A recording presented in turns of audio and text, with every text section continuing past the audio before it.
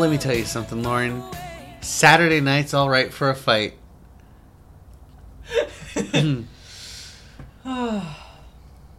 So we're going to do this is going to be kind of we're doing a fun episode. This is a For the Love of the Game episode. Lauren and I have both, it's been a rough week. Yeah. Yeah. It's been a rough week, I think, for just about everyone we know. Yeah. And us. So it's been a lot of collective labor. Yeah.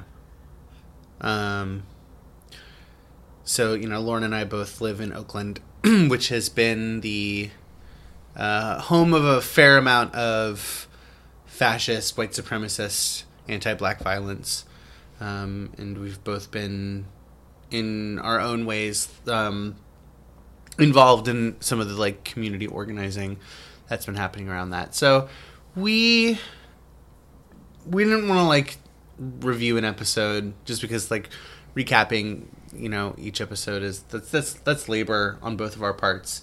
So we wanted to do something that would be fun. Yeah. And something that's that's fun for its own sake and not because it fits into this sort of wider project. Yep, we're going off book. Yeah. Yeah. So I hope you enjoy. And if not, why don't you fucking write me an iTunes review about it? And if you do like it, more importantly, do write us an iTunes review about it. Yeah. Share us with your friends. Yeah. So, Lauren, I know we're both committed to the struggle, against authoritarianism. Sure.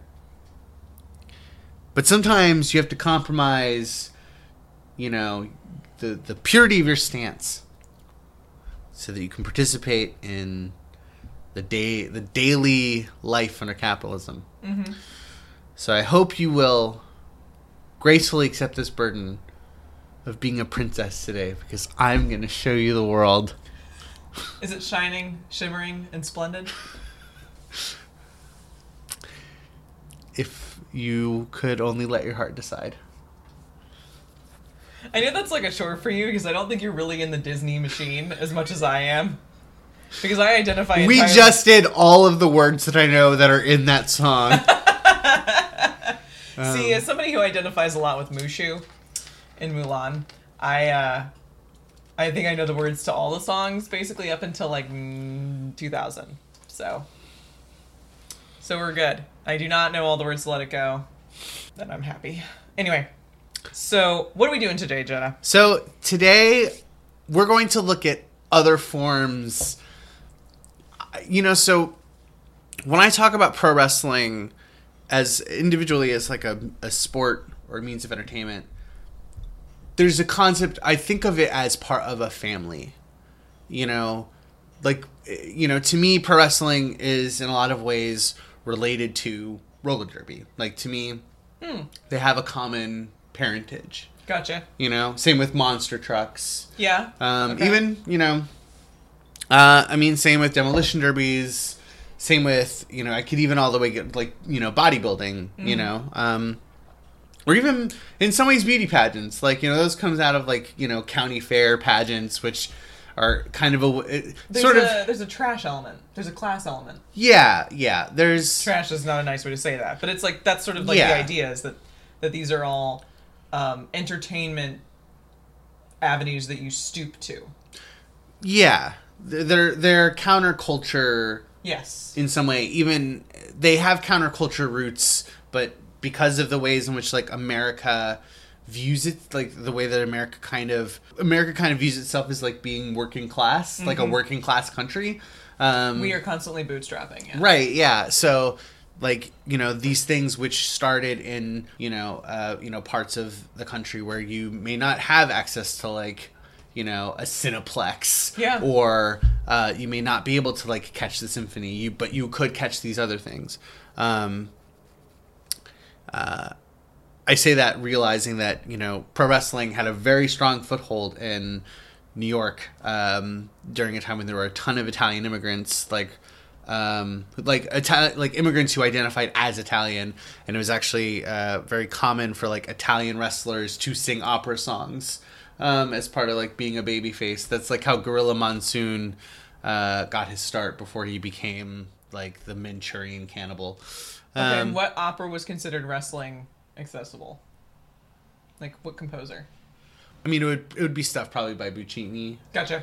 You know, it's like, but like, you know, Italy is like, you know, a place where like opera is considered like sort of mainstream. Mm-hmm. You know, so I see wrestling as, you know, pro wrestling. I see that as part of a family, Mm-hmm. and with, you know, and just like how every family tree has like family trees that spring from each of its branches, you know, depending on who you count as like the nexus of your family, right? You know, like wrestling has its own children. Pro wrestling is part of this like family tree of, you know, sort of class, you know, working class like pursuits that eventually became part of like mainstream culture. Like pro wrestling is itself part of a sort of interweaving family of wrestling, and from which you have like, you know, the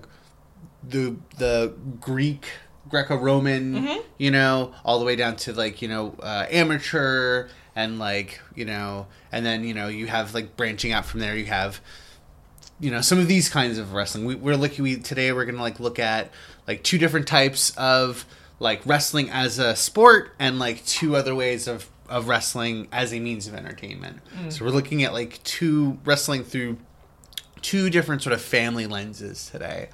You know, first or second cousins, you could even say. Today we're gonna kiss all the cousins. Ain't that America? All right, so I thought we would kind of start in like sort of we'd start with a relative of American pro wrestling, go outside of America, and then come back to Okay. a cousin of American pro wrestling. So we started with a type of wrestling that has a lot of different names. Mm-hmm. And so we're talking about the practice and like medium of entertainment of like mostly women wrestling like for erotic purposes. Mm-hmm. You know, this has been it's called session wrestling sometimes. It's called apartment wrestling. It's sometimes there's also like, and that branches off into like cat fighting, Mm-hmm. where like, you know, where it's like apartment wrestling or session wrestling usually when a client hires a wrestler to come wrestle them privately, for, you know, love and money, or for kind of sexy time reasons. yeah. Not saying that wrestlers inherently are having sex with these sorts of clients, but it is supposed to be sort of an erotic experience. Mm-hmm. We also there's also there's cat fighting, which is usually when Come over and fight my girlfriend. or like you get two women to wrestle so that you can take pictures of them. So, question. Yeah. I have some questions. So we watched some clips. Yeah.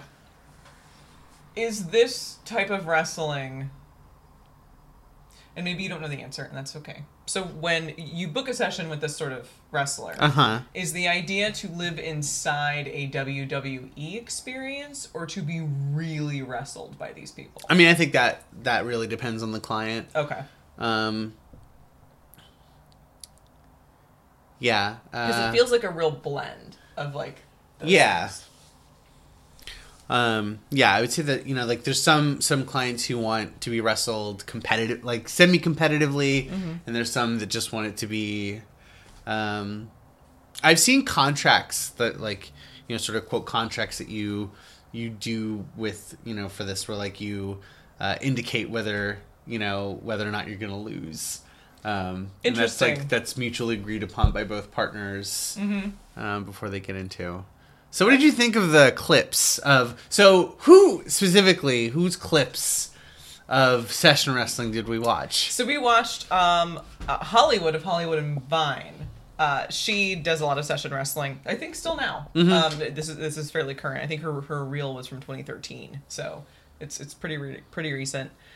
She is the only one I know of the Glowcast that's doing this particular type of work, or at least advertising it. But she is very openly doing session wrestling. She looks great. She looks really good. And it was kind of interesting to see her do it in this capacity, because I think how you sell this kind of wrestling looks very different. Yeah. The outfits are great. Actually, the outfits are kind of the same. Yeah. Interestingly enough. You know, I know that these are meant to be like staged fights, but I totally believe that like a guy would pay a woman hundreds of dollars to come wrestle him in his fucking cargo pants. Yeah. Have you ever wrestled in a session wrestling session? Not quite. I've done training and sparring with sex workers to kind of teach them some wrestling moves. It's kind of like on my first day at Stoner University, I told another student that I had now finally I'm transitioning to learning how to wrestle standing up, which they all find really funny. Yeah, I'm sure. Are wrestlers booking session wrestling? If they're, I mean, I'm gonna guess not, actually. I mean, I think it's one of those things where like that would depend on the person, Mm-hmm. you know. Yeah. There have been a lot of cases with women wrestlers where men will pester them in their DMs. Yeah. For that. Yeah. Yeah. I've had that happen, and I am not a wrestler. So, yeah. You know, I can only imagine that it's like I'm sure he would. much worse. I'm sure he would have loved to mansplain you doing a figure 4 leg lock, whether or not you were a real wrestler. He was like, "Come out to the sunset. I'll pay you $200," and I was like, "Not worth it." Nobody would hear me scream in the sunset. Yikes! It's supposed to be the comedy episode. Sorry, did I make it too real? I would love to just do session wrestling because I've never had a job where I could upsell people. You know? It's like, well, if you want the full Nelson, it'll be $20 extra. Oh, you priced too low. It's more that it's like each half Nelson is $30, but if you get the full, it's $10 off. Nice. Yeah, so naturally, by nature of this sort of art, Yeah. there was not a ton of it on YouTube. And yeah, I wonder why. I'm sure we could find more of it on porn sites, but it would also be a very specific kind of session wrestling. Yeah, and also, I don't believe in tube sites. Yep. Pay for your porn, people. That's right. It's a job. Well, you can find it on websites that are not Pornhub or PornTube. You can, but yeah, like so, there's a whole series, a whole like industry of like porn sites that are just like women wrestling. So like stuff like Ultimate Surrender. Mm-hmm. Would that kind of wrestling have any appeal to you as a queer woman? Like, I mean, yes, it's hard. It's hard. It's hard for in porn. Yeah, is what it really is. Is it so? And I think some of it is I have maybe a lower threshold, especially with women, and a lot of that queer porn. So some of it's me. I acknowledge this, but I do think that would be really, really interesting. I sort of see it as like the like kind of struggling archetypes of like strong women, which I think is really, really, really cool. Mm-hmm. I like all pornography. The thing that I generally object to is the dialogue. And maybe, I worry, and see, having at one point or another, and I would like to apologize, frequented a porn tube site. I have seen snippets of that, and I was not into the dialogue. Mm-hmm. And there is something a little bit like, I think some of it is the immunity, like when men are terrible to women, I'm like, well, of course. When women are like terrible to women, even in a sexual erotic context, especially when it feels like it's for a male audience, I'm like, but I do not want to eclipse the lesbians out there who like that kind of talk and who like to be talked to that way in bed. It's fine. Good for you.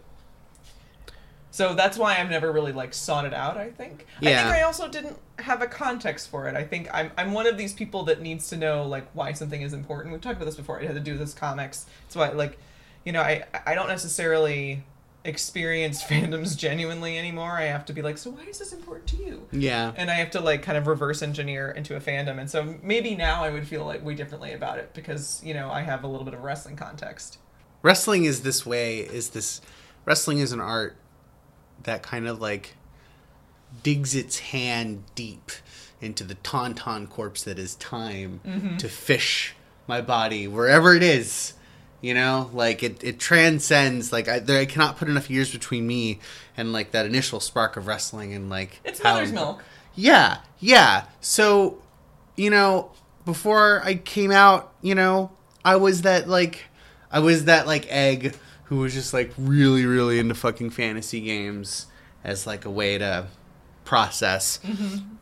And, you know, also into games. I've played in Halo tournaments. I used to have a baseball jersey that I won for coming in the finals of a Smash Brothers tournament. So, you know, yeah. And then I came out and I worked on being this person that I wanted to be rather than this person who could create facsimiles of the person I wanted to be. And I don't game as much now, you know, and, you know, I have close to the life that I want.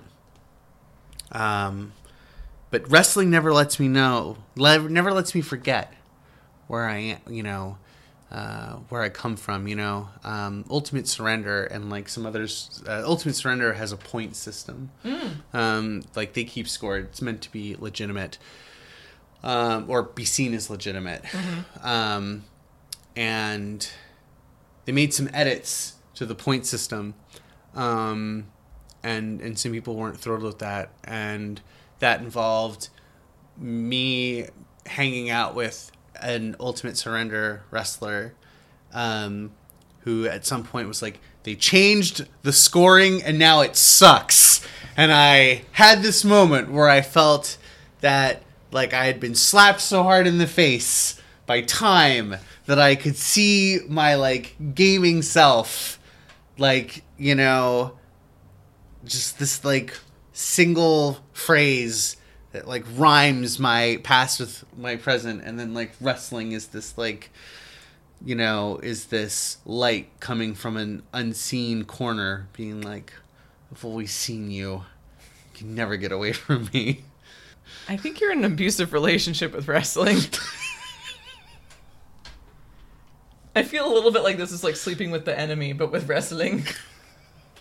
Was that Catherine Zeta-Jones? No, it was Julia Roberts. Julia Roberts. Man, that early 90s, my husband is stalking me and I get to shoot him films. That was like a whole genre. You know, it sort of ties it back to the burning bed. We really have a brand here. Why haven't any wrestlers had a burning bed gimmick?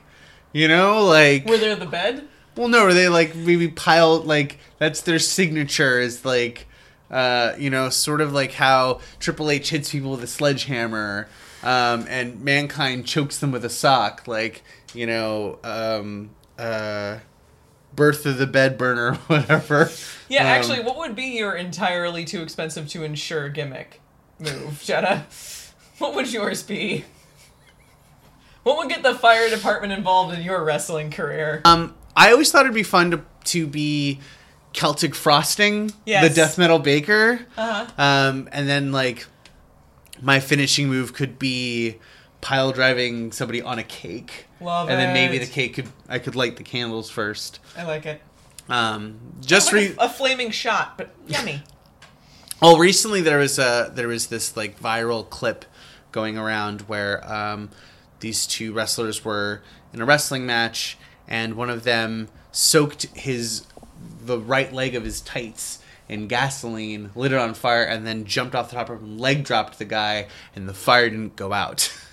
And so this guy, inside of a steel cage, in front of like, maybe 50 people, like literally just like set his leg on fire.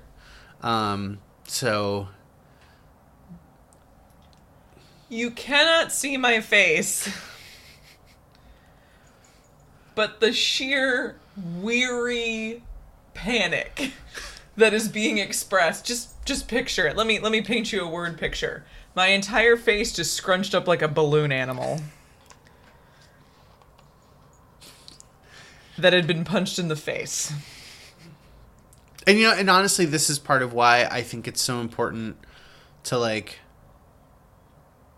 to recognize wrestling as part of a larger spectrum of stuff, because I feel like the urge to light your leg on fire and then jump on a guy, in front of in a place where at some point in time in history a livestock auction has definitely happened. Not a livestock action. That would be cool. Like, just like goats with signs that say abolish ICE. Yeah. I'd be so into that. I'm just picturing like the Who's We Are Here, and like Horton Hears a Who, but it's just like sheep. Have you actually spent much time at county fairs? We shall not be moved. And yes, I have. I went to the county fair all the time when I was in Arizona. Did you have NASPIG at any of your county fairs? Maybe. Okay. Sorry, I clearly have outed myself as somebody who's been to a county fair before. Yeah. I've also been to a Scottish Highland Festival in my day, and a Ren Fair. Anyway, carry on. I'm so fancy and my weird. Man, going to the Highland Games must suck for you. That's like a diet that's like 80% fucking sheep guts. It is very haggisy, but it is fun to watch men through telephone poles. That's the gimmick. Bring that. Okay, that's mine. I feel like the urge, like the creative urge that would make you do that comes from that sort of place that feels like you have to keep kind of upping this non-existent ante, because like, you've like been conditioned to view wrestling as just a spectacle of violence and not something that can be anything, Or storytelling. Right, so that's why it's important for me that like we look at a lot of these different types of wrestling, because like not all wrestling can be anything you want it to. Mm-hmm. But you can lead a horse to slaughter. Okay. Just going, okay. Sorry. I was gonna say you can lead a horse. You could lead a horse to an ice occupation, but you can't make him drum circle. But you had to go. Whoo! Sorry. It's been one of those weeks. Yeah. But yes, that is true. I do know this about horses. Very, very, very flaky when it comes to the drum circle. I've told you about my long-standing grudge against horses, right? No, this is the first time I've ever heard this. Okay, I have a lot of animus towards horses. Okay. One, I don't believe they have bones. I don't believe they have central nervous system. I am the flat earther of horses. Why? I think they are large sacks filled to the brim with poop. And you cannot convince me otherwise. Two, they are very poorly constructed. Oh, okay. Don't like that. That's not useful to me. Three, finicky. You're bigger than me. You can't be more nervous than me. That's not gonna work. Four, too many teeth. Are you like this like weird crappy kind of a werewolf that becomes Mark Maron under a blood moon? Where is this coming from? So I grew up around, like not around horses, but in proximity to horses, and I kept reading those like books as a kid where those plucky tomboys get along good with horses, and horses and I have never gotten along good, and I've ridden plenty of them, and like my family was big into horse trading back in yonder days, back when we were all part of the Ingalls family. But I don't like them. I find horse girls kind of irritating. I think it's some sort of weird clannish, like, I don't like them. They're not that useful. I don't understand why cops get to have them. I think that should stop. But I don't think that cops should have bicycles. So there you go.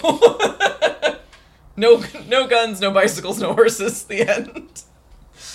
Also no jobs. Anyway. Yes, I have a lot of like horse like issues. You just described prison abolition through like the most cliche country song. You've made prison abolition suck more. May God have mercy on your soul. Okay. It's like a Tom T. Hall song. We could rewrite this to faster horses. All right, next up, Lauren and I watched some Turkish oil wrestling. And for those playing along at home, make sure you put Turkish oil in your search. So you'll get a different type of wrestling. So when you told me about this, I was like, oh, lube wrestling. I've heard of this. Yeah. From you. Yes. But actually, that turns out to be session wrestling more than anything else. Yeah, really. This is very different. This is foxy boxing. That would it would be So this is the national. So oil wrestling is the national sport of Turkey. Yes. They use olive oil, which I was impressed by, and I don't know why I have that strong a feeling about it, but apparently I do. Well, how much do you pay for a bottle of extra virgin olive oil? Oh, I don't think I've ever paid more than $8. Oh, wow. Why? What do you pay? I mean, I don't know. Oh, okay. I don't. You to buy some olive oil? No, I don't. See it as just moisturizing. I'm like, God, their hair and skin I'm sure is great after this. I don't like olive oil for cooking. I like it for sauces. Yeah. It burns really easily. Yeah, like I like it in I like it in like like making it in a spaghetti sauce or. You can make it in a dip too. Just dip the bread in it. Yeah.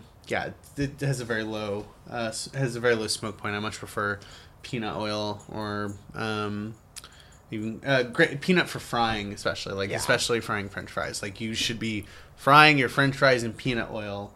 Bob's Burgers Cookbook agrees with me. We have brand synergy. Don't look at me.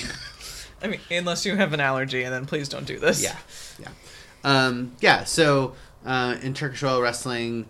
It's a lot like sumo wrestling, which is coming up next, where... this is definitely like professional wrestling, not in a WWE context. Yeah, but it's very ritualistic. Yes. Like the opponents hold hands before taking to the field. I actually really liked that. I liked the camaraderie and respect.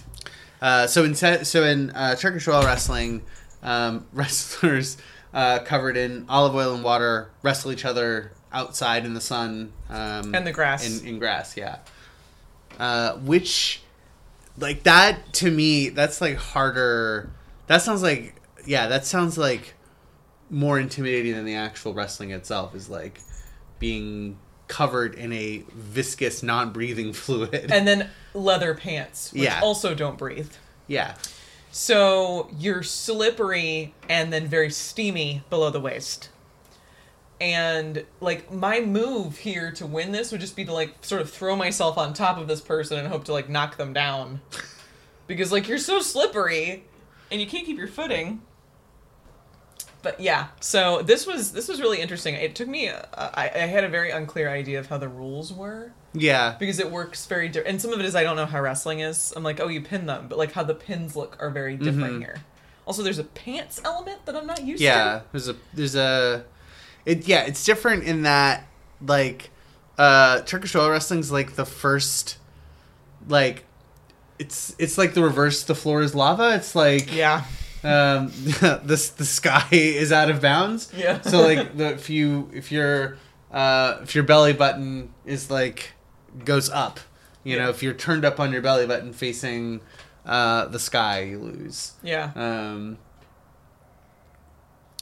And then there's also, you can be lifted up and carried five steps.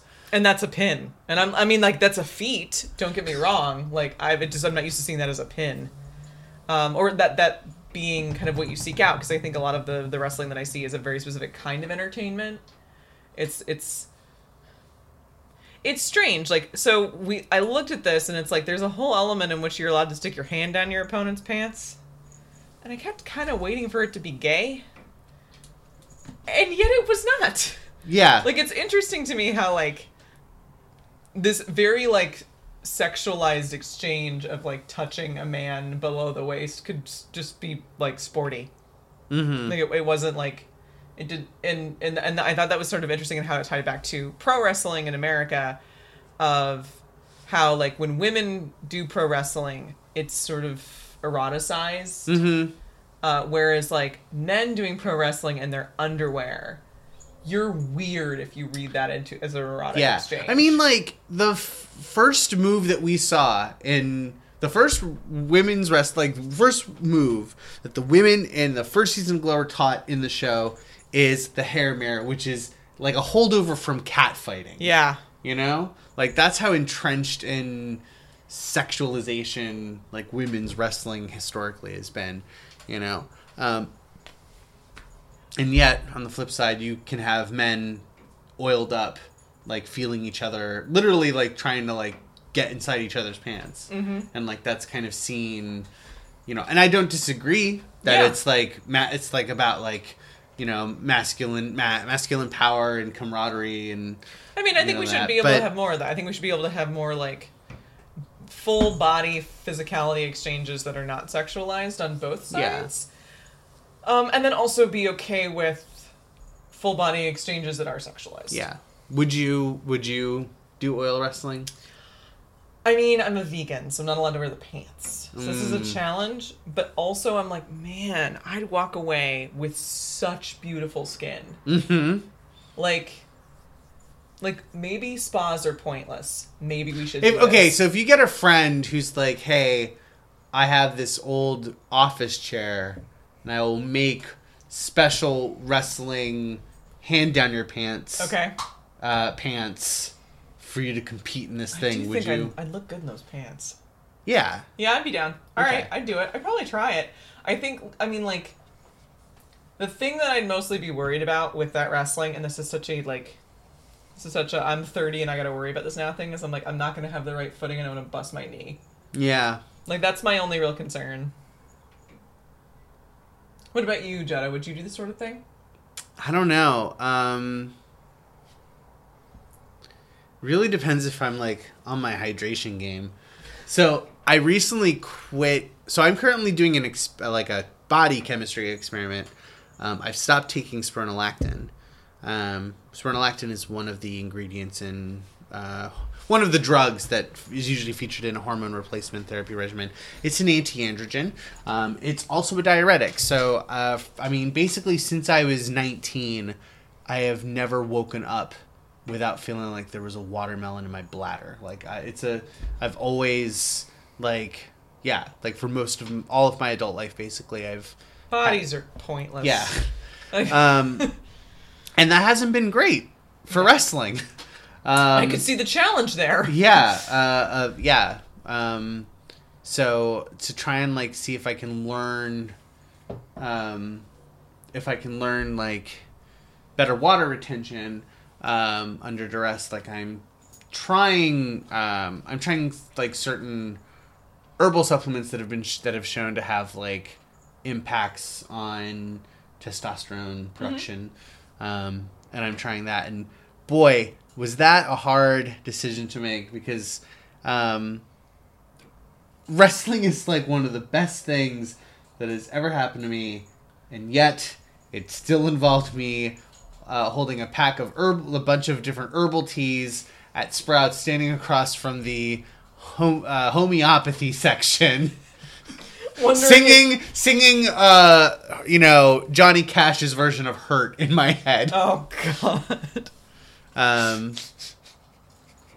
So whether or not I would do this is basically on how much water I'm drinking, because, like, the thing people don't know about, like, wrestling with a, like, oily viscous fluid is, like, you burn up very fast. Yeah, I'm sure. Well, yeah, that's another thing to consider, is that I do not have a ton of melanin, and I would sizzle very quickly.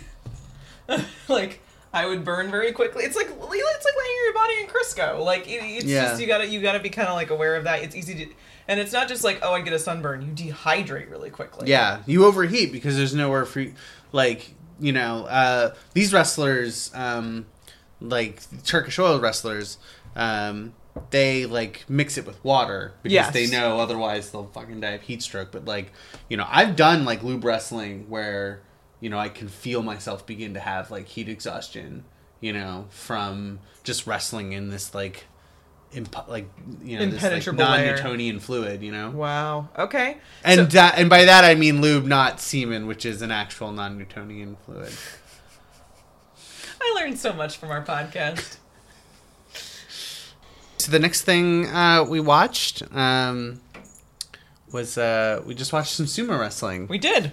I'm actually a big fan of sumo wrestling. Okay. I mean, you could do whole other podcast series about like the complexity of sumo wrestling, both like within itself, like within like the culture that makes up the culture and the politics that makes up sumo wrestling, and it's just like its historical roots in like, you know, feudal Japan. Mm-hmm. You know, sumo wrestlers are really, you know, modern day samurai. Mm-hmm.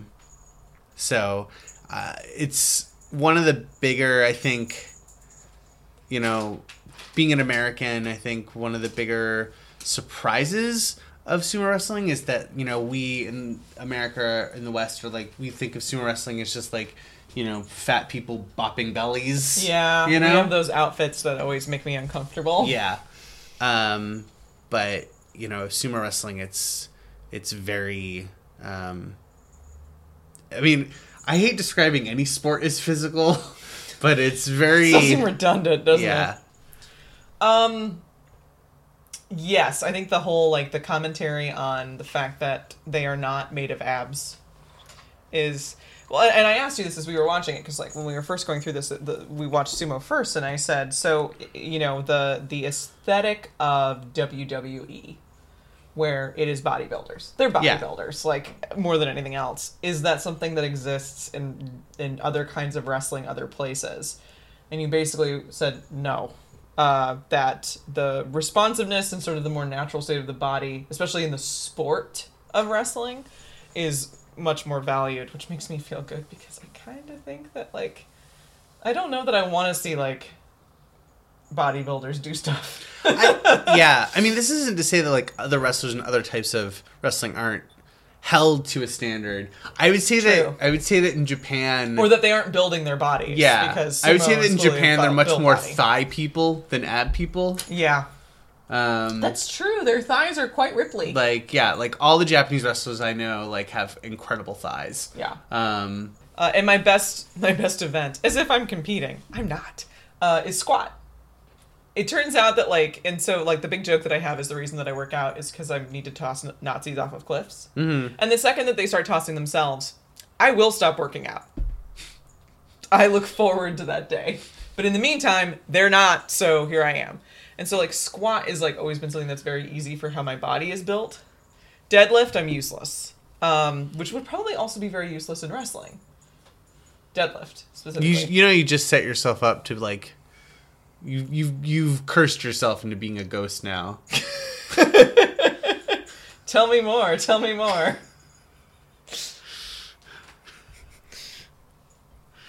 Just, you know, you're gonna be like, you know, until every last Nazi. Yeah, that's true. I'm this gonna world be wandering the earth punched with a in the mission. face. You'll be like, yeah, you'll be throwing, like, your ghost will be in, you know, throwing, like, Nazis off of, like, the local Michaels.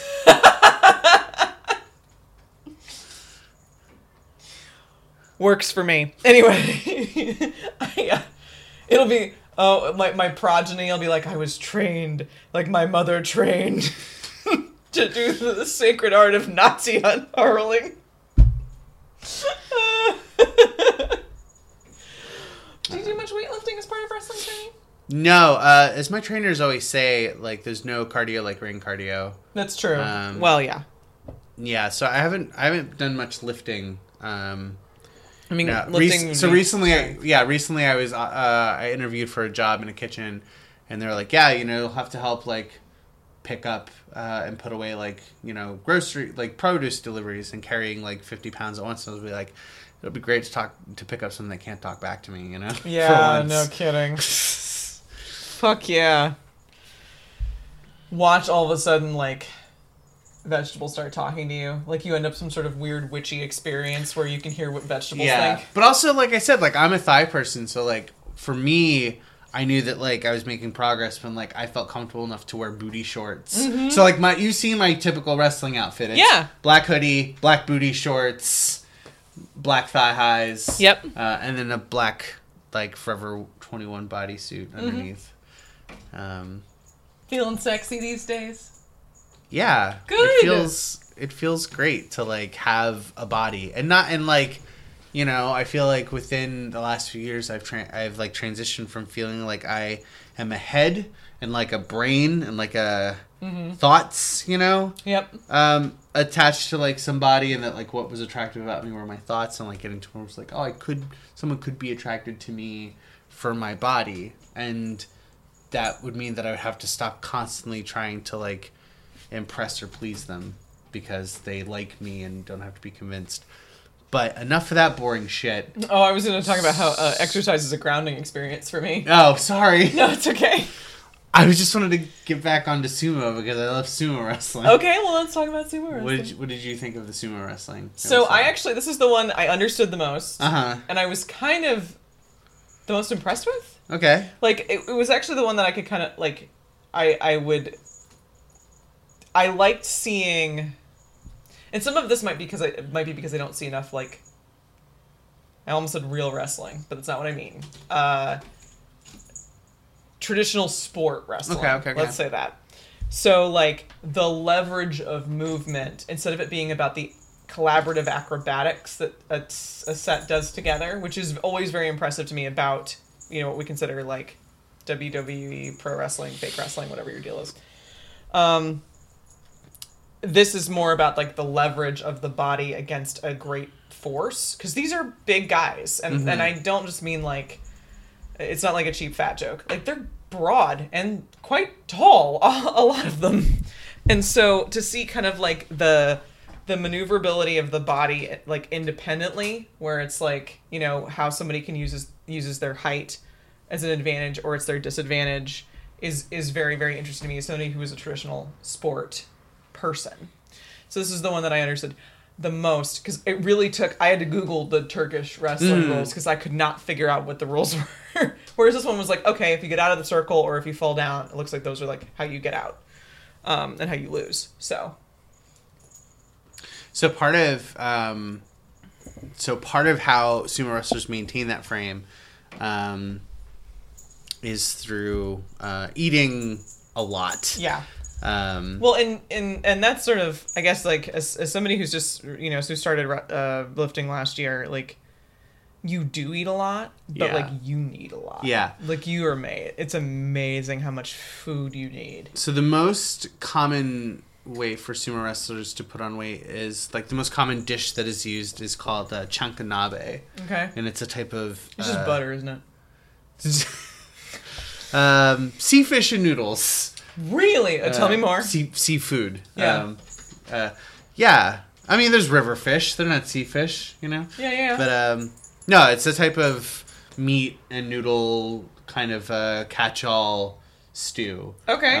That they eat in, like, very big quantities. And there's some restaurants in Japan that specialize in, like, making this specific type of food, like, available to lay people. I mean, if you had oils, you could get the calories up to where you need. Yeah. Because it was one of these YouTube videos where it's like, what does The Rock eat in a day? We're going to eat what The Rock eats. And I love food and I love eating, and that looked not fucking fun. Like, It didn't. And that's The Rock. And he is not a sumo wrestler. Yeah. So I'm like, I can only imagine what, like, 10,000 calories is like. Like, that's a job. Yeah. And we think of a lot of, like, food as a job as restriction. Sometimes it's not, and that doesn't look any more fun to me. Yeah. What would you say is like your caloric max if you're like weightlifting regularly? Yeah, we're doing it. We're a podcast. We're a women podcast of ladies. Yep. Talking about ladies grappling, and we're going to talk finite caloric values, which is, I feel like, such a... I feel like this is like the first time we're committing kind of like a girl crime. Yeah, we are. Because, Yeah. you know, Like we're supposed to be empowered enough to not talk about whatever protein is. If I had my way of, like, the amount of food I was always allowed to have, no matter what, quote, allowed. Wow, see? Patriarchy's gotten into my head. I can eat as many calories as I fucking want. Yeah. But I have to, like, tell myself that. It'd be somewhere in the 3,000s. Yeah. 3,500s. Which means that sumo wrestlers are obligated to eat 7,000 more calories than I could ever want. Job. Like, I'm probably in the 3,000 to 3,500 range. I'm currently working now. So, like, how some of, and it's not traditionally, it's bodybuilding like, but what I was kind of trying to do initially was going through a gain cycle and then going through a cutting cycle, and then I was like a month into a cutting cycle, where I was eating like 1,800 calories a day with very certain like kind of percentages of how protein and things broke down, and I realized that I have a life, and I'm gonna need to stress eat, and I have hormonal fluctuations, and my cat died this year, and fuck this and fuck you. So now I'm just gonna work out every day. And then I'll eat whatever the fuck I want.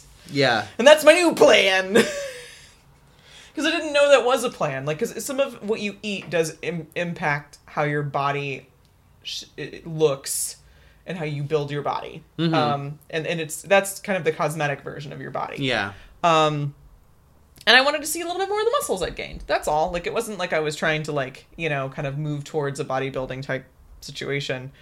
But basically, I got told by someone who was helping me train, like, I'm like, okay, what do we have other than cutting? And they said, you know, you work out every day, and, you know, you do on, off. With one, so it's like, you know, strength training, next day, cardio, next day, rest, next day, strength. And I was just like, and then it's like, and then you can eat whatever you want. And I was like, why wasn't that option A? Why have you been sitting on this? But also, like, the person that was helping me train is somebody who naturally has a very high metabolism. Mm-hmm. So I'm not sure that I'm going to have kind of, quote, the results that, like, that they would have, because they're somebody who struggles to gain weight, which is also a very real thing. And, like, bodies are complicated. Yeah. But I'm in a situation now where I'm like, I want to be able to eat up to 3,500 calories a day and have it not be a fucking issue at all. And not even have to blink. Yeah. That's kind of my goal. What about you, Jetta? Where are you at? I don't know. Like, I'm all over the place. Mm-hmm. I just, like, basically eat when I'm hungry, and when I'm hungry I try to eat protein. What do you do for protein? A lot of eggs. Eggs are good. A lot of eggs, a lot of pork, a lot of chicken, a lot of beef. What I'll do is I'll go to, like, the local Korean market, and I'll buy a bunch of, like, cheap meat, and then, you know, marinate it so that, you know, I'm not, you know, when I'm done with practice and I'm like, ugh, I'm so hungry, you know, it's not like, instead of being like, oh, I'll just, like, buy some takeout, I'm like, oh, I have some satay chicken, and I have some barbecue, like, Chinese barbecue pork, you know, waiting for me. I just gotta, like, put it, you know, I gotta put it in the oven or on the pan, like that. Do you do much protein powder? No, I'm never able to do that because I've tried the protein powder, but, like, I've never done it so that, like, I feel full. Oh, no, it's never a meal replacement. Yeah. This is okay. We're women, and we're going to talk about what we eat, and I don't care if you're upset about it. So, you know that thing where people eat Soylent so that they can work forever and, like, exacerbate? Right. That's fuck that. After a workout, what I would recommend is that you have a protein powder that's either, you know, adaptable enough that you can mix in something that it makes it good and just chug it. And then you have a meal. And that's, I think, the difference. I will add protein powder to meals I'm already having. Like, I can use it as a thickening agent for soup, which is okay. I tried putting it in pancakes. That was a mistake. I also mixed it with bourbon and Coke. Also a mistake. Yeah, I remember that. That was bad. I was going through a dark time. But the best thing that I put it in is overnight oats. For breakfast. So it's like... So I will go and do a workout, usually a lifting workout.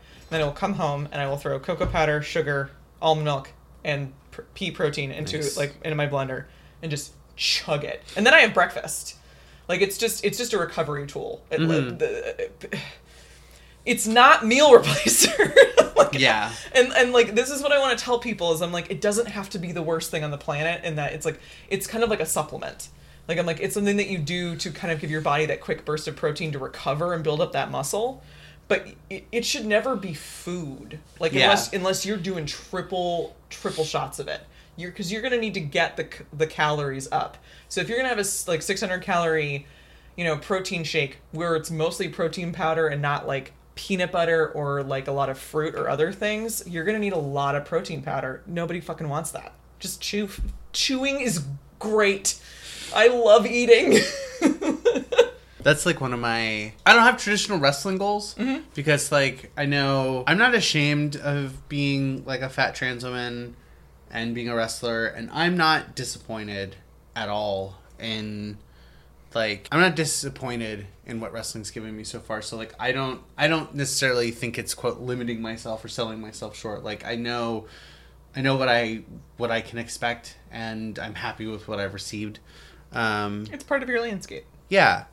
So, like, I don't have traditional, I'm not going to be on WWE. I'm not going to, I'm probably never going to become, quote, like an indie superstar, But I have goals that are, like, important to me, like, that are, unique to me, and, like, those are things that I can achieve and feel.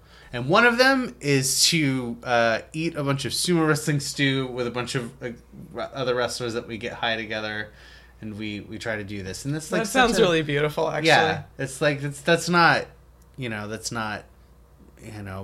a main event wrestler or whatever. But like those are like the small ones that I have. I mean, there's also my vision board of all the people who I want to hurt me one day. Mm-hmm. I think that sounds really beautiful. Yeah. I love that.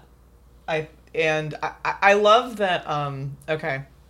So another part of like, I think this is just sort of like part of being a femme is that your body is something you're always supposed to be working on. Yeah. You're always supposed to be working on yourself to take up less space in some way or another. Yeah. Be more this, be less that. Don't be too much in general.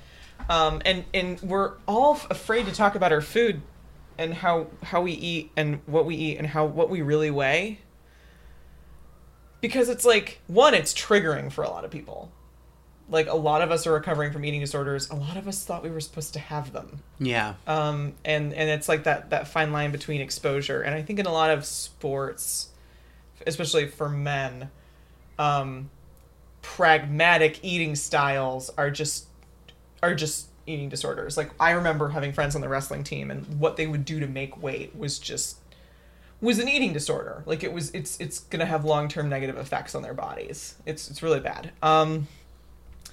And so, normally, like, we're all supposed to be, like, accepting each other. I think maybe we talk about what we weigh, and I think we talk about what we eat. And we talk about it in a way that's not us working on it or, like, trying to fix it. And we don't apologize for it. We're allowed to feel bad about our bodies. Like, they're ours. I get to feel about my body however I want. And I also understand that how I feel about my body, I was made to feel by, like, the world at large. But, like, maybe I just get to accept that, like, it's very unlikely that I'm ever going to be under 200 pounds. It's just not going to happen. And, like, okay. Speaking of 200 pounds, do you know what happens when you're 200 pounds and throw yourself off a fucking roof? You die! You die! You fucking idiots! Those are the words the Michael's roof throwing Madam Ghost shrieked into the night. I ain't afraid of no Ghostbuster. God. Okay, so we watched some backyard wrestling. So backyard wrestling, when we were watching it, so it's bad. I think there, and some of it was the clips we were watching, but also it was bad. Yeah. And it's not just bad because it's like in someone's backyard. It's bad because I'm pretty convinced that all those people are dead now. Like, just the amount of injury, the amount of danger, the amount of like bad acting. It's bad. So Jackass. Yeah. So I want to be clear here. Yeah. That we just spent some time watching sumo wrestling. Yeah. And Turkish oil wrestling. Yes. Which are these beautiful pastimes, beautiful traditions. And then session wrestling, which is very artful. Which is artful and comes from its own, I would say that session wrestling in a lot of ways comes from burlesque. Mm-hmm. And a lot of pinup girls, made money, being in catfight photo shoots or doing catfight videos. There's, at least a tradition, and, sumo and, oil wrestling have these long legacies that have intense cultural resonance and importance with the people of those civilizations. And I just want to be very clear that we just put backyard wrestling at the end here as a laugh to laugh at something bad. Please do not do this. It is not ever at all. Don't try this at home. Just don't. It is try. Not. We're not comparing that. Backyard wrestling is not. It's your uncle. It's your uncle doing a backflip off a four-wheeler that your nephew is driving. It's that. It's. Wait. Your uncle. Yes. You can have a nephew. And okay. Some rednecks live a long time. You I love that you looked at backyard wrestling and immediately thought blended families. Yeah. A little bit. So we watched some backyard wrestling. I used to be a backyard wrestler. No shit, really? How are you not dead? But really, people flew off of roofs onto tables but missed the tables and landed face first on the ground, okay? I cannot describe it was America's Funniest Home Videos, which are just really awful. Okay, go ahead. No, I would say that So I did backyard wrestling in high school. In high school. Now I get it. Yeah. I would say that the worst injury I ever got was the reason I'm not dead is that at the beginning everybody wanted it to be quote for real. Oh no. And then I had fundamental misunderstanding of how this works. Yeah, and then I had somebody throw a milk crate at me full force. Oh my god. And it hit the ground, rolled, and then immediately went right into my shin. And after that I was like, all right, we're going to learn some mat wrestling. And this is going to be a lot less this is going to be a lot less Fight Club. I think that's the challenge that I was facing in this, is that we actually did see a match in which fake wrestling. Yeah, backyard wrestling is usually fake, Quote, well, it's simulated pro wrestling. And that they do all those moves, but they're kind of trying to be real about it. Yeah. Which is a very good way to die a terrible table-related death. I have been...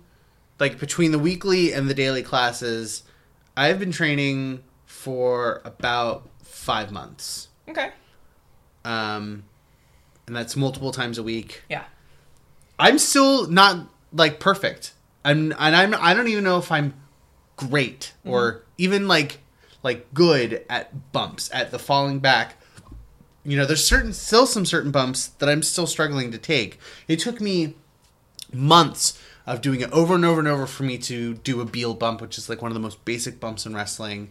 I've only just now gotten to a point where I can get enough height that I'm not nearly breaking my neck every time or forcing myself to go sideways.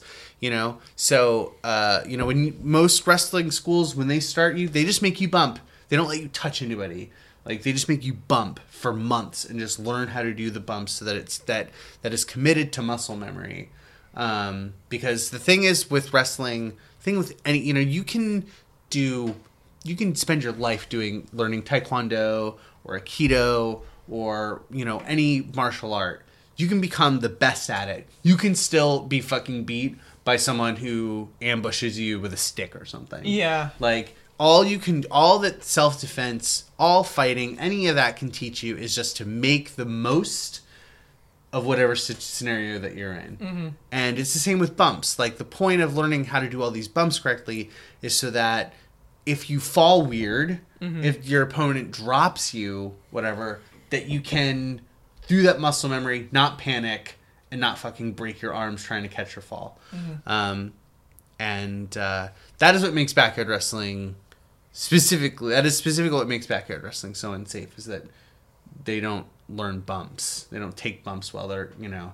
We saw a lot of... Everybody wants to be the alpha. So even in the actual, like, genuine fake wrestling that we saw, or, like, the wrestling that was the closest to pro wrestling and that it was a ball of power tossed back and forth, none of them could sell being, like, hit because they all wanted to be the star hitting somebody. Yeah. So there's that. Toxic masculinity is toxic. But it's also a very good way to end up with, like, people were getting really hit with, like, metal chairs. Yeah. Like, there's just... It was, like, this weird combination between, like, amateur boxing and pro wrestling, which is what I remember about pro wrestling fans when I was in elementary school, is it was just constantly, like, short little kids going, ah, and punching each other in the dick. And this was it sort of grown up, but now there are chairs and tables involved. And that's what I kind of, like, wanted to kind of do the Jackass intersection, because that's what it reminded me of. Yeah. It was like, don't try this at home, but it's people hurting themselves in ways we find funny and ways that could be catastrophic for them to kind of assert masculinity and kind of doofiness. You know, backyard wrestling's gotten 2 video games. How many juggalos were in them? It's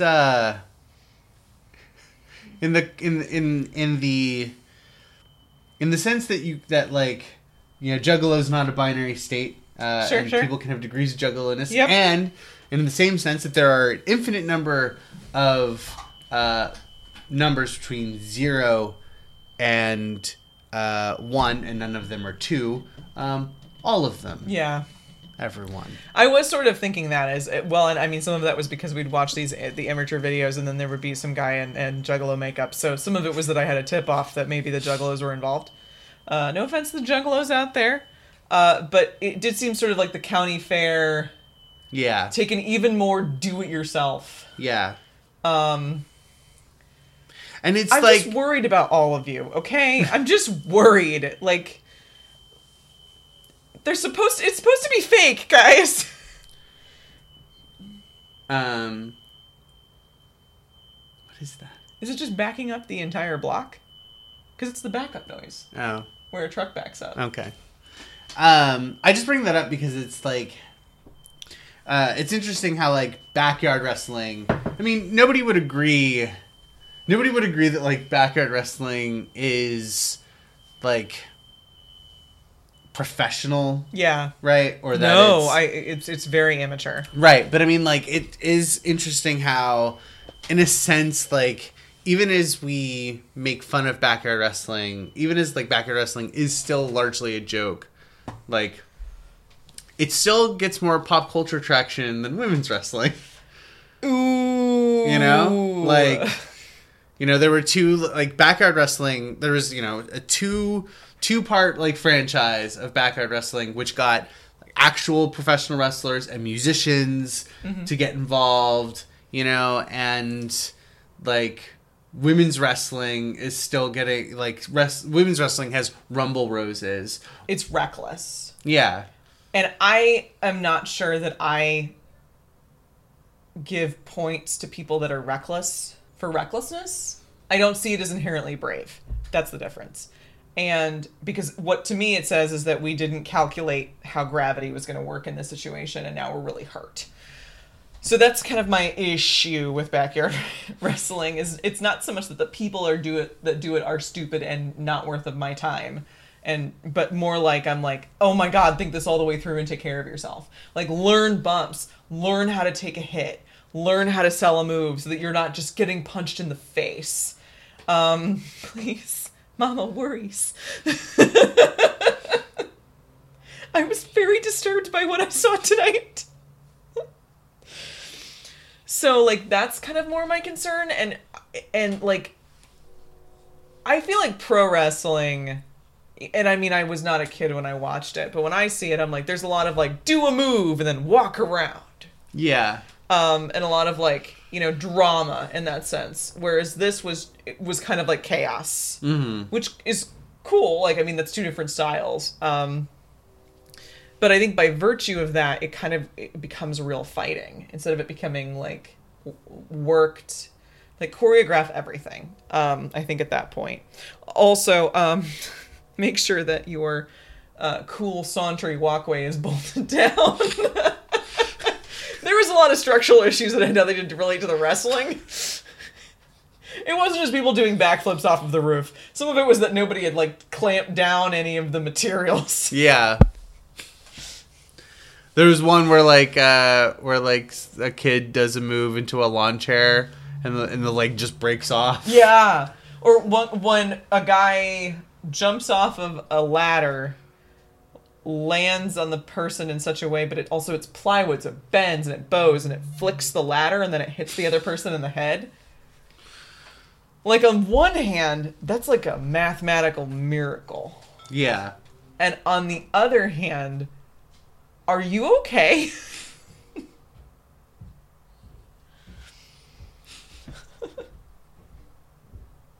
This one was the most upsetting for me. Yeah? Yeah. So when you did backyard wrestling, were things bolted down?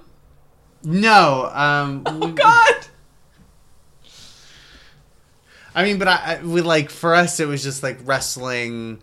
We were just like rolling around in like what we called them greenways. Okay. Like, it's like, so in the neighborhood, like in parts of Arizona where I lived, like your neighborhood would have these like like public lawns. Mm-hmm. That would be grass, and then there would be like, a lot of landscaping around it, basically to give it the illusion of like, fertility, basically, of having fertile grass, like in this like fucking just dirt nowhere. Yeah. Right, Arizona. Yeah. Got so a lot of like subdivisions in Phoenix have those. Yeah, It's like and we would wrestle in them because there was just nothing else really to do with those. I mean, you could also walk dogs if you had them, but like, what are we, McCain's? Yeah.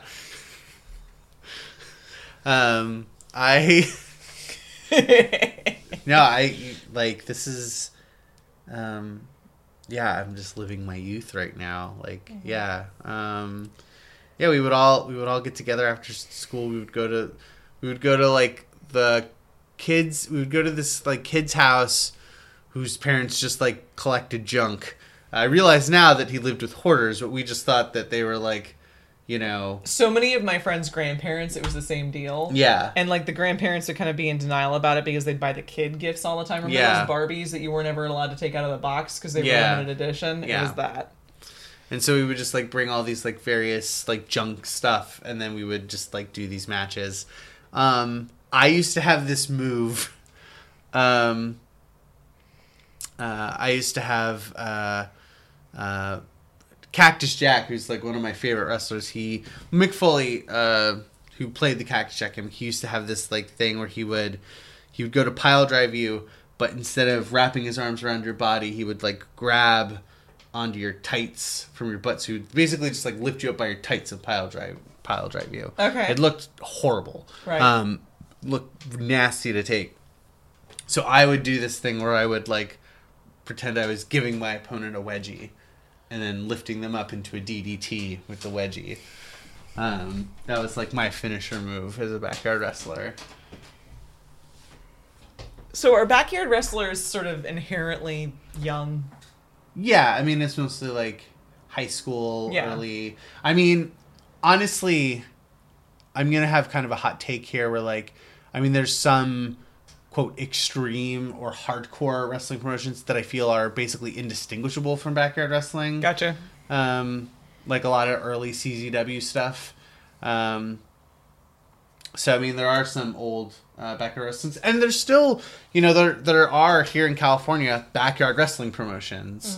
Mm-hmm. And sometimes the backyard wrestlers come wrestle for like, professional wrestling promotions. Where they can, they are known for being able to like take weapon shots or being punched, but they're just not great at bumping. Yeah. It does sort of seem like backyard wrestling is like one big long mugging.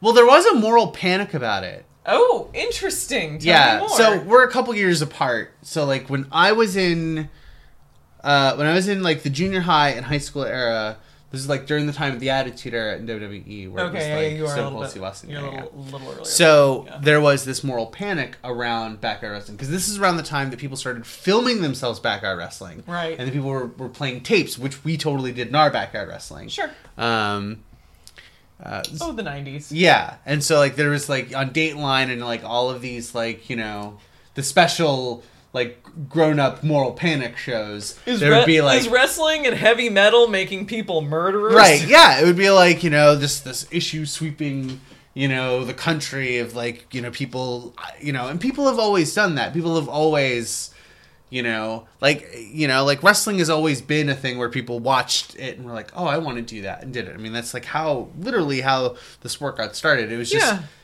what made it different this time around is that, you know, these were fans who did not necessarily, you know, who identified mostly with the stunt level of wrestling that was so emblematic of the Attitude Era of wrestling. And that's where the sort of the moral panic came in. It's like you know, the extreme, the hardcore wrestling. It wasn't, you know, it wasn't just like grappling on the grass at school, which, you know, kids have always done, and, you know, as, you know, as part of like their fandom of wrestling. But like,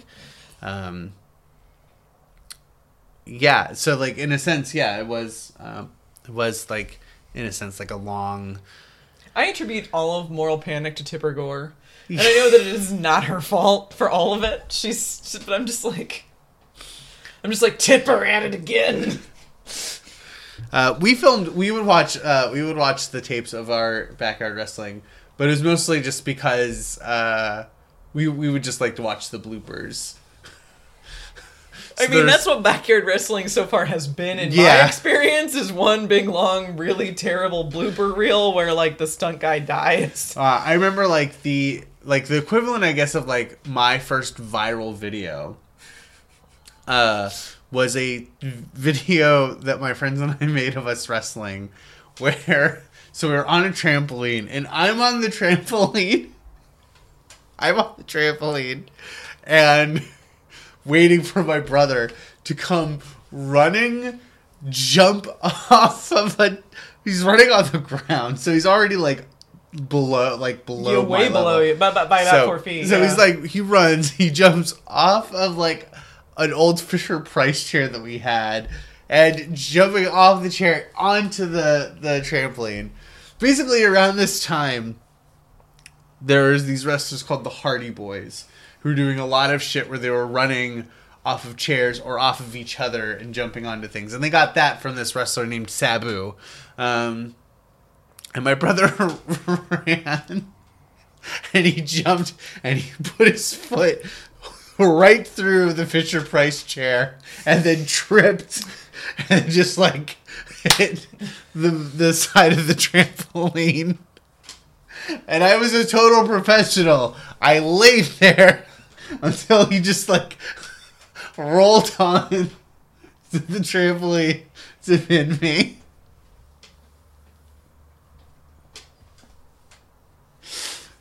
You know, my brother and I grew apart over those years, but like, you know, he can never say that I didn't love him because I let him pin me after I and everyone else saw him totally just eat shit on a trampoline.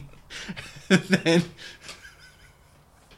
I just want to go on the record and say, you know, I just had tea parties, but this works too. I'm trying to think, like, my sister and I used to do, I think it was mostly gymnastics. Gymnastics is really the wrestling of like femmes. Yeah. So I'm like, I could definitely do like a back tuck. No. And that's how you end up eating a lot of grass. Well, I'm glad you're both alive. Yeah, me too.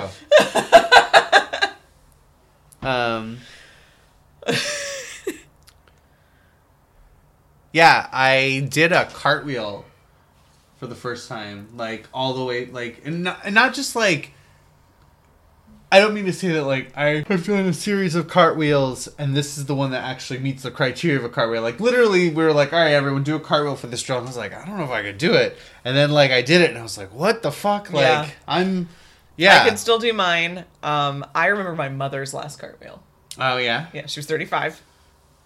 She had long hair and she was wearing jeans.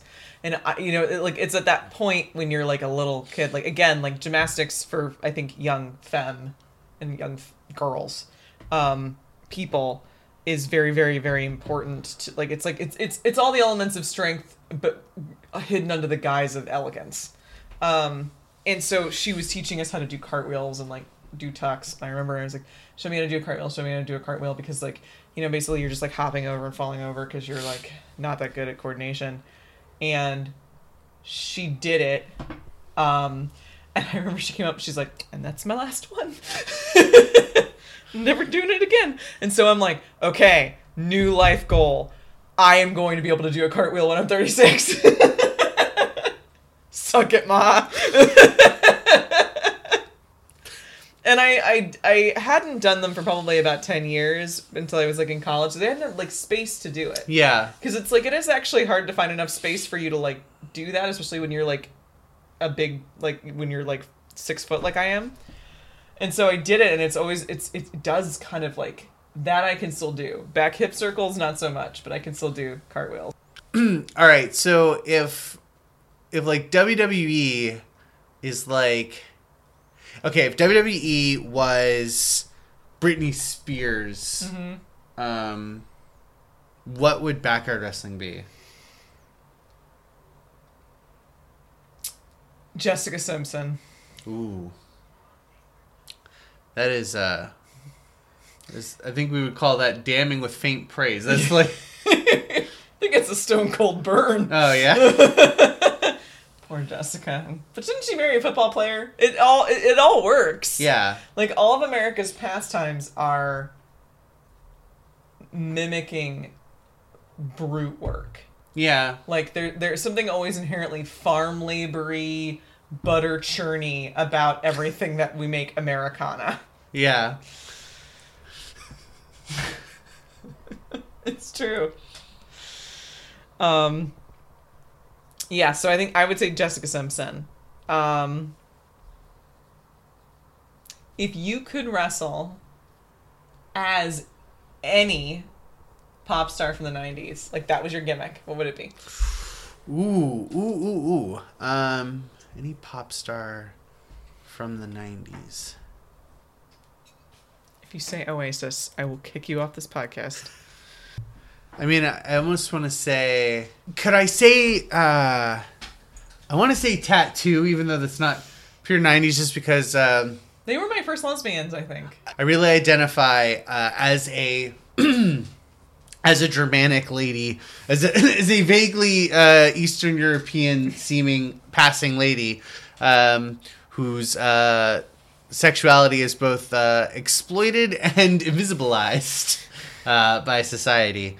Though I also have to say that Tattoo are also like either pro-Putin stands now or made to be pro-Putin stands. Yeah. I think like one of the members of Tattoo is like, it was cool when I was a lesbian, but I wouldn't want my son to be gay. Yeah. I mean, like, that's very true. It's like, that's back when, like, lesbianism was something that Madonna did at the halftime show for ratings. Yeah. And then in order to be a powerful lesbian, you have to have a harem of young women that you are kind of, like, maneuvering in bridal gear. But yeah, I loved Tattoo when I was growing up. I liked the schoolgirl thing, not because it is my thing, but because I was a schoolgirl at the time. Yeah. And there was something kind of comforting about that as like, and it was femme on femme, which is like so, again, it's like played up for male fantasy, but it was just like, I'm like, oh, this might be made for me. But yes, bummer about that Putin thing. Bummer about that Putin. Things that Putin has meddled in order of atrociousness. Pop star lesbianism, American elections. That's true. God, he's so short. Pass it on. They're going to play this at our funeral. Yeah. Which are going to be next week. Anyway. Yeah. All right. So, Jeddah, having gone through all those clips, now, which kind of wrestling would you be most interested in? I mean, still... Because you've done a lot of it. Yeah. I mean, I don't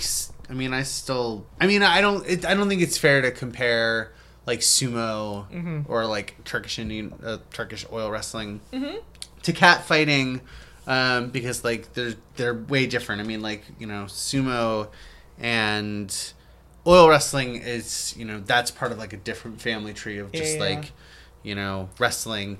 But I mean, if I was a male, I would probably do sumo wrestling. Okay. Because eating, you know, I'm a lady, and still eating, the idea of eating like 10,000 calories of like shrimp and noodles a day sounds so sublime. Yeah. And I know that we only subsist on salads and air. Yeah. But like, that noodle thing? Yeah. Love me some noodles. You know, I this is a joke that I've been telling a lot, is that, you know, I now understand why women date men, because I would prefer to wrestle other women. Like, it's not just a gay thing, but also just like, you know, I want to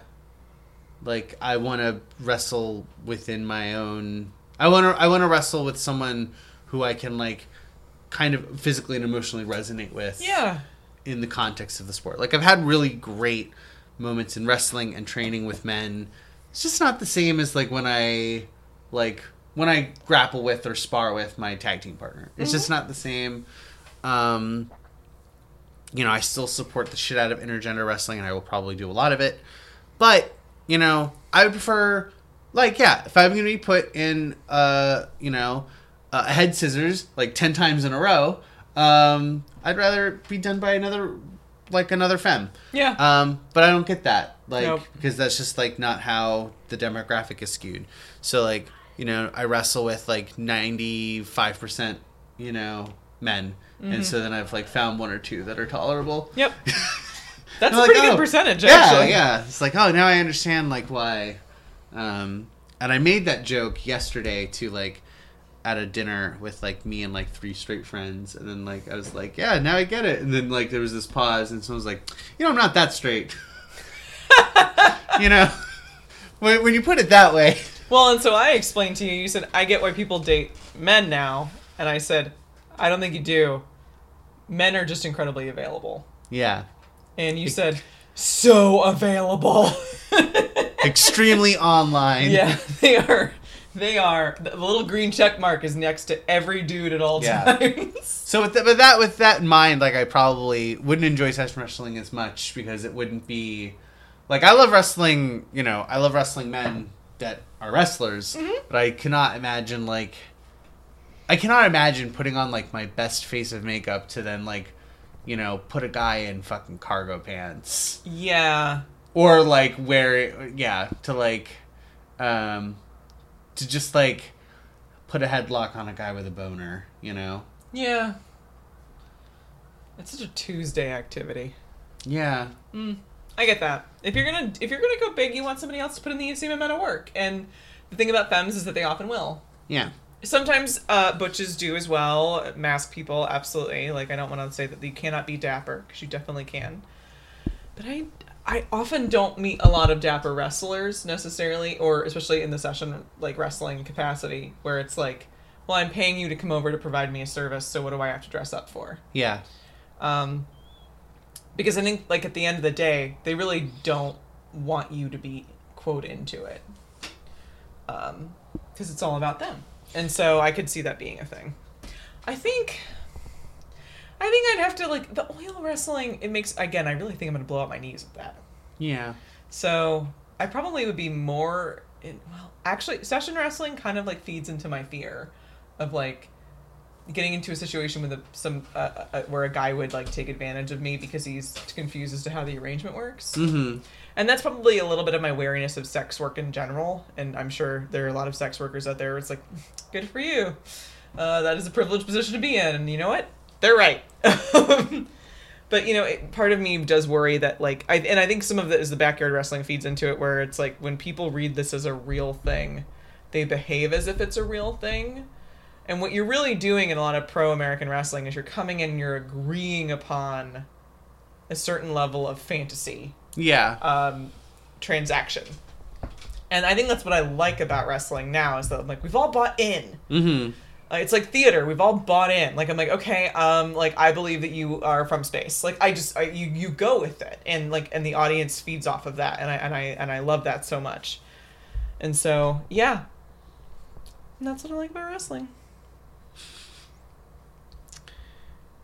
Jenna, where can you be found? I can be found at JETTA_RAE. You can find my food blog, fryhavoc.com. I'm going to start with another amazing post this week. Thank you. I'm going to start posting stuff every week, sometimes more if I can. You can find us online at glowthedistance.xyz. Mm-hmm. And we're also on Facebook at Glow the Distance. Yep. We're on Twitter at Glow the Distance. Yep. We're on Instagram at Glow the Distance. We are. And you're on Instagram. I am. I'm at Fuck Yeah Lauren Parker. I can also be found on Twitter, Lauren Inc. INK. My current little header is Ilana Fent Musk. Yeah. And you can find my website, laureneparker.com. You can also pledge my Patreon if you'd like to send us some money. We can always use money to buy more gear or go to more shows. So patreon.com/Lauren Parker. And rate us on iTunes. Share us with your friends. If you don't have a friend that's into wrestling, that's cool. Most of the time we talk about things that aren't wrestling. Sometimes we talk about witchcraft. Like, what? Yeah. I'm glad we did this episode. Me too. I needed a break, especially since the next couple episodes are going to be pretty emotionally intense. So prepare for that. And we will be sending you out another episode next week. Yeah. And I did my best to show you the world. You traveled the world with me. See, here's the funny thing. Hercules has a song. Their big theme song for Hercules is Go the Distance. Oh, neat. I'm on my way. I can glow the distance. Which is actually the inspiration for this name. Oh. How did I not know that? I've been on this podcast for 2 seasons. Well, Jenna, we're all champions in the ring. Yeah, that's as good a way as any. All right.